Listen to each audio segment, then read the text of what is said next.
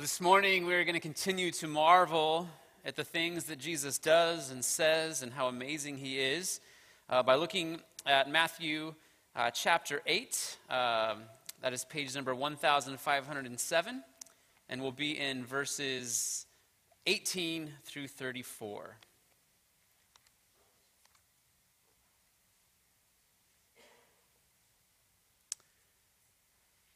Matthew chapter 8. 18 through 34, 1507.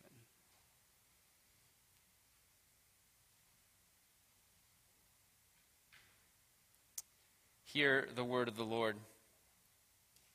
When Jesus saw the crowd around him, he gave orders to cross to the other side of the lake. Then a teacher of the law came to him and said, "Teacher, I will follow you wherever you go." Jesus replied, "Foxes have holes and birds of the air have nests, but the Son of Man has no place to lay his head." Another disciple said to him, "Lord, first let me go and bury my father." But Jesus told him, "Follow me and let the dead bury their own dead."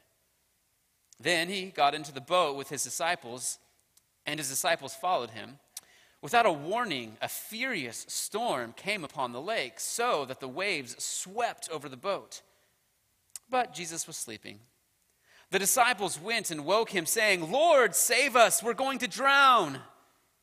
He replied, "You of little faith, why are you so afraid?" Then he got up and rebuked the winds and the waves, and it was completely calm. The men were amazed and asked, "What kind of man is this? Even the winds and the waves obey him." When he arrived at the other side in the region of the Gadarenes, 2 demon-possessed men coming from the tombs met him. They were so violent that no one could pass that way. "What do you want with us, Son of God?" they shouted.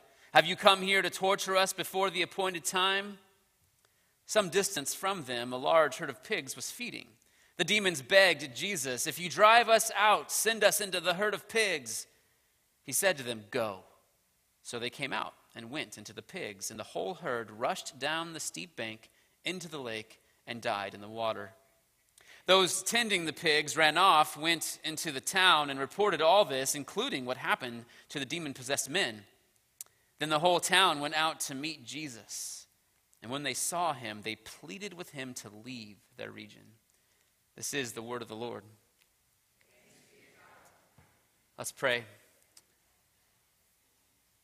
Father, we ask, as always at this time, that you would speak to us through your word, that we would understand who Jesus is, that we would be moved by faith to love him and to be drawn to him and to follow him.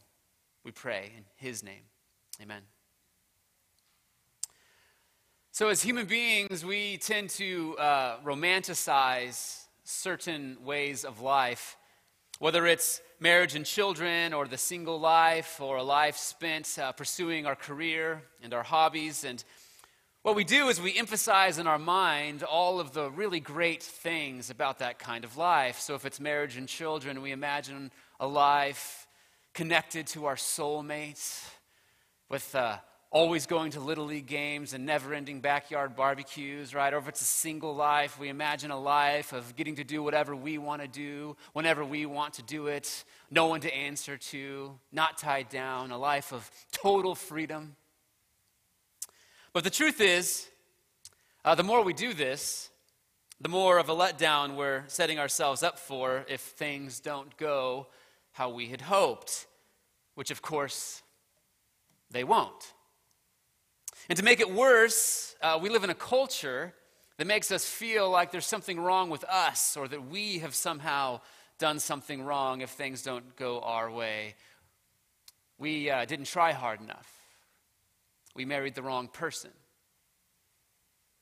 But when it comes to following Jesus, he doesn't do any of that. He doesn't try and sell following him to us. He doesn't try to make it seem romantic or inspirational. He doesn't draw up a Hallmark greeting card version of what life following him will be like, because he's looking for true followers. He's looking for people that aren't going to be disappointed no matter how life turns out because they know they're following him. He's brutally honest.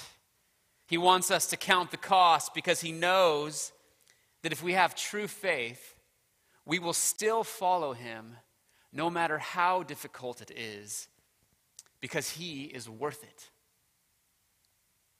We don't need never-ending weekly events filled with great worship experiences to follow Jesus.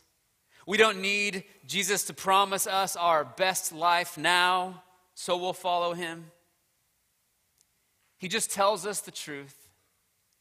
He gives us eyes to see, and we will follow him and worship him no matter what, because he's worth it. Now, there are many wonderful things about following Jesus, which is why Jesus has to be clear with us about the cost. Imagine hearing Jesus preach the Sermon on the Mount and hearing that great authority and seeing it as he taught.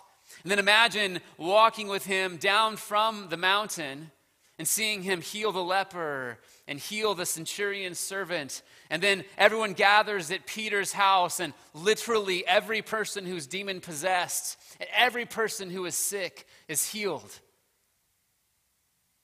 I mean, you can't get more romantic or inspirational than seeing something like that. Who wouldn't want to follow the man who literally has all of the answers? The man who has the power to heal any disease and cast out every demon. And so this morning, Jesus begins to show us the real costs of following him. And there are 2 points this morning. First, following Jesus is difficult, but following Jesus is worth it. So first, we meet a teacher of the law. This would have been a guy who had an Ivy League education juxtaposed to Jesus' more blue-collar carpenter education. This is a guy who normally hangs out with Pharisees. He studies the Old Testament for a living, the kind of guy who we normally see fighting and arguing with Jesus. But apparently, this teacher of the law had been following Jesus around, learning from him long enough that he was considered a disciple. Not a true disciple, but somebody who'd been kind of hanging around long enough that people thought he was learning from Jesus. He must have heard him teach the Sermon on the Mount. He probably watched him heal the leper and the centurion's servant and all the sick and the demon-possessed at Peter's house. He must have had a really romantic idea about what it was going to be like to follow Jesus. And so all of a sudden, Jesus gives a command to his disciples to leave the crowd, get on the boat, and cross the lake. And the teacher, he steps out of the crowd and he says, "Teacher, I will follow you wherever you go." Jesus replied, "Foxes have dens and birds have nests, but the Son of Man has no place to lay his head." See, apparently Jesus knew, because he knows everything, that this guy doesn't really get what following him is going to mean. First of all, he calls him teacher instead of Lord, which means he thinks Jesus is someone full of knowledge and truth, which is true. But true followers, like the leper and the centurion we met last week, what do they call him? Lord. They call him Lord. And as the Lord, there's nothing Jesus cannot ask of his followers. But a teacher, you're free to accept or reject whatever they say. But not with the Lord. And to follow Jesus means there's nowhere to lay your head in this life. It's a life of self-denial. It's a life of daily battle with sin and temptation. It's a life that no one would actually choose on their own. It's difficult to be uncomfortable. It's difficult to deny ourselves. Then another disciple said to him, "Lord, first let me go and bury my father." But Jesus told him, "Follow me and let the dead bury their own dead." Even in our culture, life stops if our father dies. It doesn't matter how expensive the plane ticket is. It doesn't matter what projects we have going on at work. And in Jesus' day, there was absolutely nothing more important than being there to bury your father, which is why we know this man's father is not actually dead. Because if this man's father were dead, he wouldn't be here talking to Jesus. He would be at the funeral. At that time, if somebody died, the burial took place within a day or two following their death. Which means what this man is really doing is he's giving Jesus an excuse. He wants to follow Jesus, but not just yet. His real commitment is to something else, but the scriptures say, today, if you hear his voice, do not harden your heart. If you choose not to follow Jesus because you want to go do the thing that you think is more important than following Jesus right now, you might never hear his voice again. Then Jesus got into the boat, and his disciples followed him. Suddenly, a furious storm came up on the lake so that the waves swept over the boat, but Jesus was sleeping. The disciples went and woke him, saying, "Lord, save us, we're going to drown." The word translated storm here is the Greek word seismos. And if you have your English ears on, which we all do, you probably hear the word seismic in there. And that's because every other time we see this word in the New Testament, it's always translated earthquake. So Matthew is telling us that this just isn't any storm. Remember, at least 4 of the people in that boat were trained fishermen who had spent their entire lives on this lake. It would take a seismic storm for them to think they're going to die on this lake.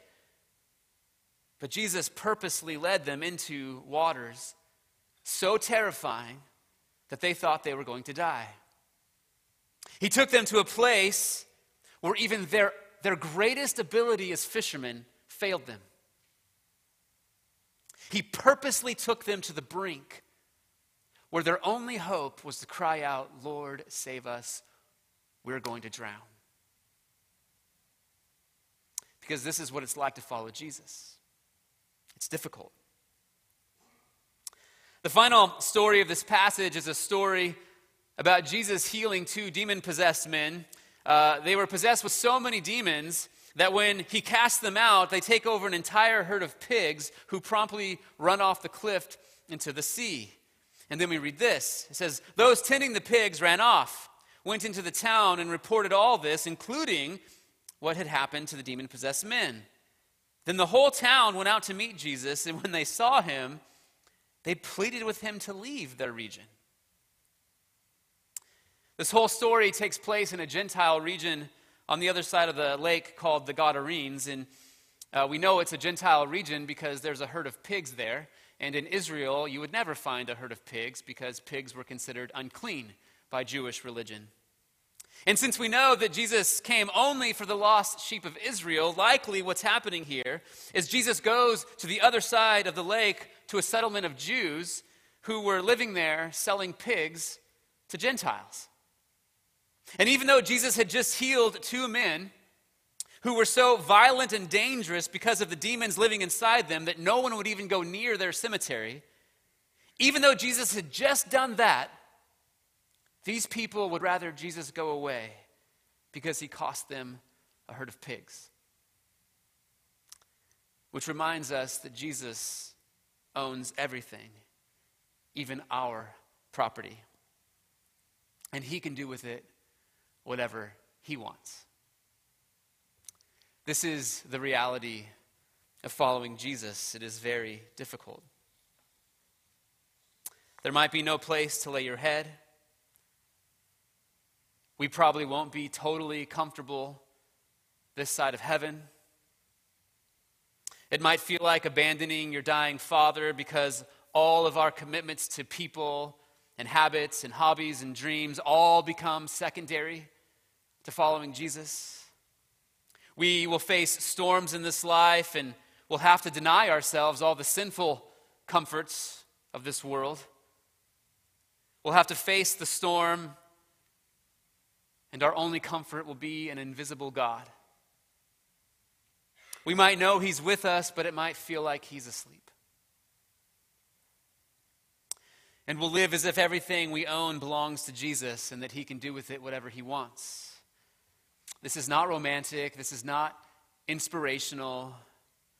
It's very difficult. Now, we do tend to emphasize all the good things about following Jesus, like forgiveness of sins and how becoming a Christian gives meaning and purpose to our life. We talk about the joy of the Lord and the peace that surpasses understanding. We talk about the community of faith and the hope of heaven. These are all super wonderful things and all very true. But for those of us who've been following Jesus long enough, we know that many times we have to accept all these things simply by faith. As we struggle through trials and temptations and hardship and suffering, the truth is that our life might actually feel worse after we become a Christian. And if our understanding of Christianity doesn't include having no place to lay our head, then we're never going to follow Jesus if it means giving up comfort and security.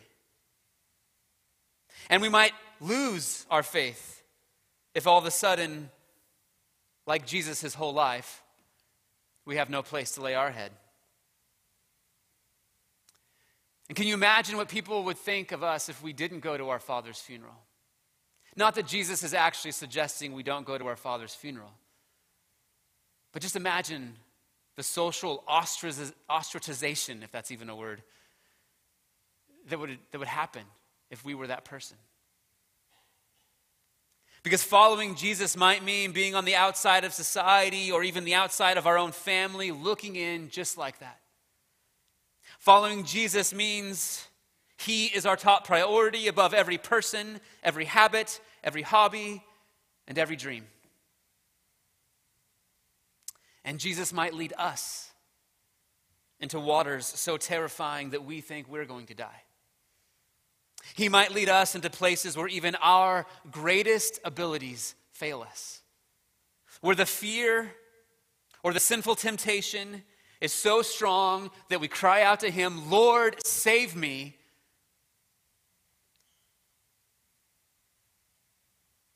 Following Jesus means he is the Lord of our money, our sexuality, our power, our reputation, and our comfort.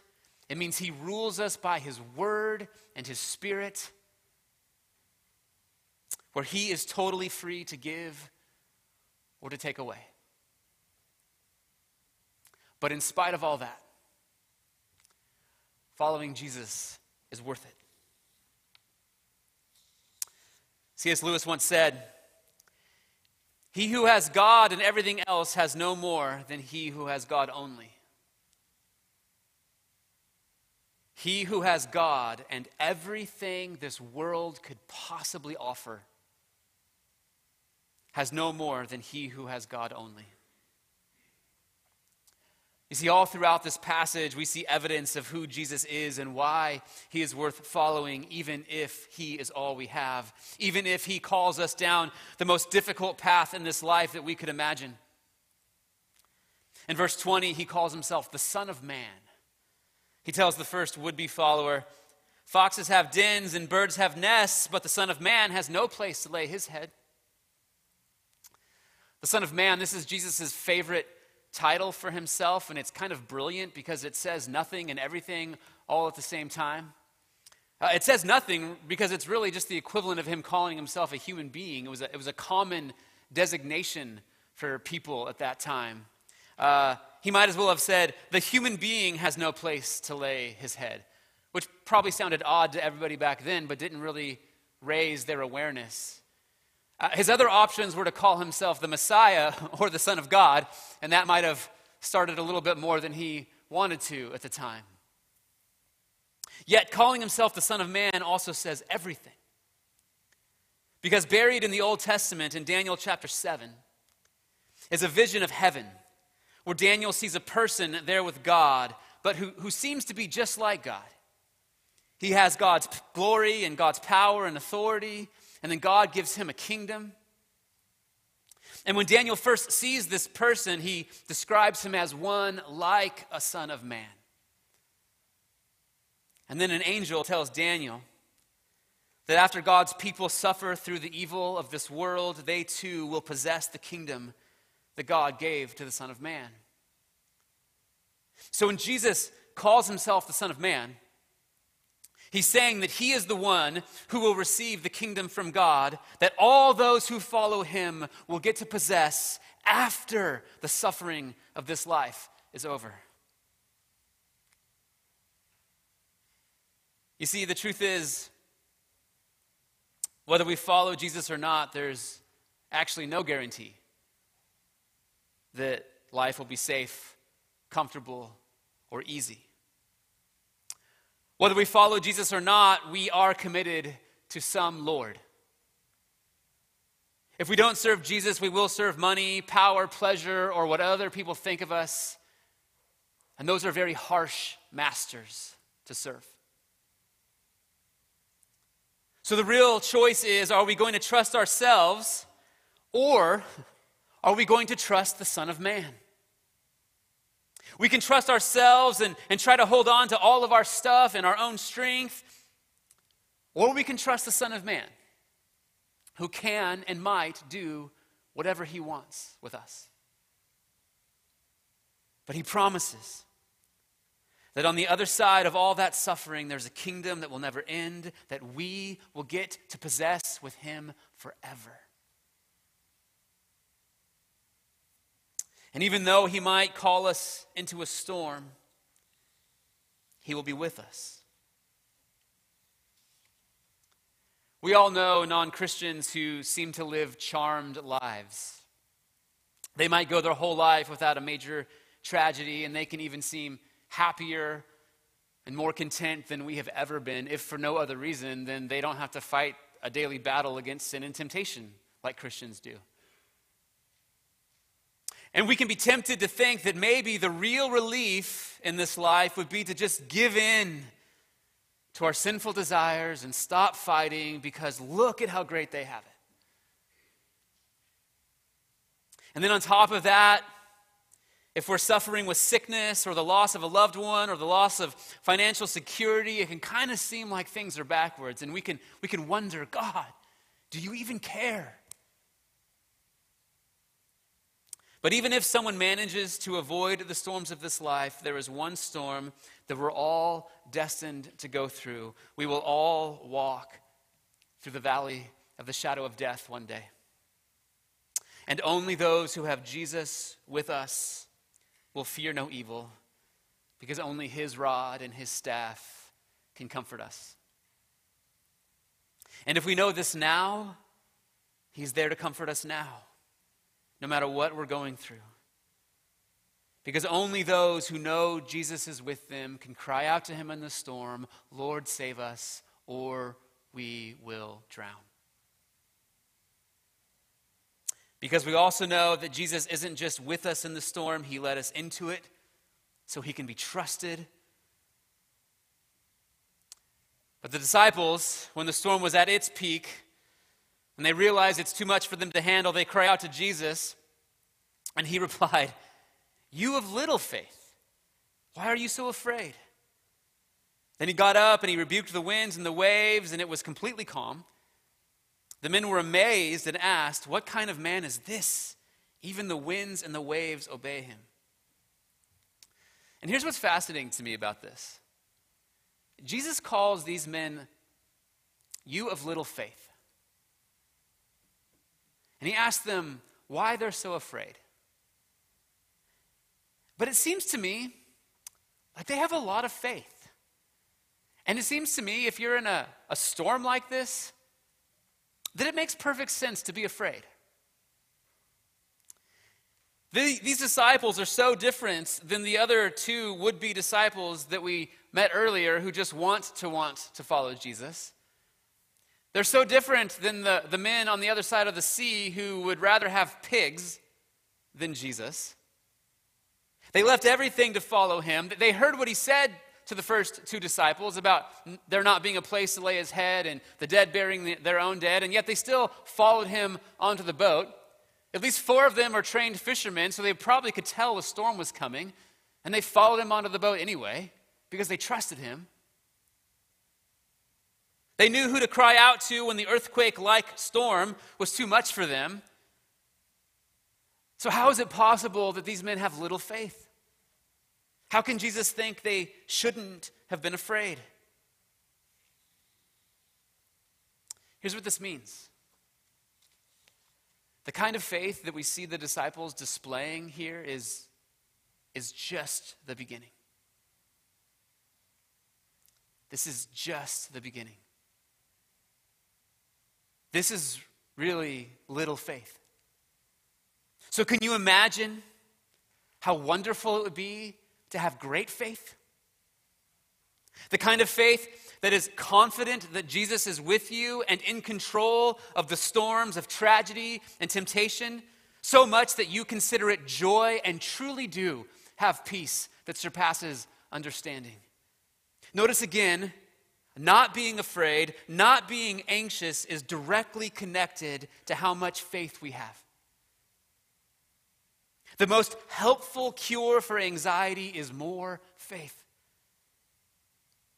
Can you imagine having the kind of faith that is bold in sharing the gospel, the kind of faith that is willing to let go of comfort and security just to see the kingdom of God proclaimed?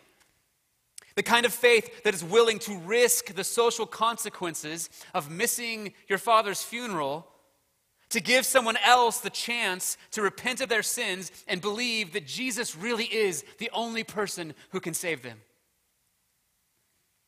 The kind of faith that is willing to let your business be destroyed if it means 2 men can be free from slavery to demons and in their right mind. This kind of faith doesn't wonder who this man is or even puzzle over how he can stop the wind and the waves. But this kind of faith knows that only God has this kind of power and that Jesus is the God-man who controls the wind and the waves. Friends, can we imagine how different our lives would be if we lived every moment as if the God who formed the mountains and stilled the roaring seas was really with us, giving us strength and endurance and showing us grace and mercy in every one of our trials and temptations? And it's in this moment here, in this church service, right? Where God comes in his fiery, glorious presence into his temple and grows our faith. The kind of faith that knows we're really no different than the 2 men living in the graveyard on the other side of the sea. When Jesus arrived at the other side in the region of the Gadarenes, 2 demon-possessed men coming from the tombs met him. They were so violent that no one could pass that way. "What do you want with us, Son of God?" they shouted. "Have you come here to torture us before the appointed time?" So it's easy to read a story like this and picture these men in sort of the modern equivalent, right? As homeless people enslaved to methamphetamines, living in the alley, out of their mind with anger, so violent that no one will go near them. And it's easy to think, yeah, somebody like that really needs Jesus. Or to think how wonderful it would be just to see somebody like that restored and put into their right mind. Which is true. Because one of the main points of this passage is the fact that Jesus has control over the natural world and the spiritual world, over the seen and the unseen. But if we have eyes to see, another point of this story is that apart from faith in Jesus, we're all like these men. These men are literally enslaved to demons, but without Jesus, we're all enslaved to sin and just as big a threat to ourselves and each other. Apart from faith in Jesus, in some way, we're all out of our mind and insane, trusting ourselves and the world instead of the Son of Man. And look what Jesus does. He just comes to save them. He left the glory of the crowd on the other side. Everybody wanting to get at him, he just dismisses that and leaves. And he comes through the storm. Just like he left the glory of heaven and came to this earth to come and to free us from sin and death. And just like these men, he didn't ask us if we wanted to be free, but in his kindness and his grace, he just came and freed us, and he put us into our right minds. He opened our eyes to see that he is the Son of Man and the Son of God, and that apart from faith in him, we're just as foolish as these demons trying to have as much fun as we can before the appointed time of judgment. And Jesus does not have to romanticize any of this. He doesn't have to make it into an inspirational Hallmark card decision. He can be brutally honest with us about what life is like following him. Because Jesus knows the reality of life. He knows that we know that we're all sinners. And he knows that we know that we're all going to die. He knows that we know that life is hard. And he's telling us that he is our only hope. He has the power over all of everything that we'll face in the natural world and the spiritual world. And he has the power to free us from it. He has the power to be with us in it. And he has the power to keep us through it all the way to the end, because he is the Son of Man. He is the Son of God. And he is our Lord. Let's pray. Father, we come to you this morning and we're grateful. We're grateful that Jesus is honest with us.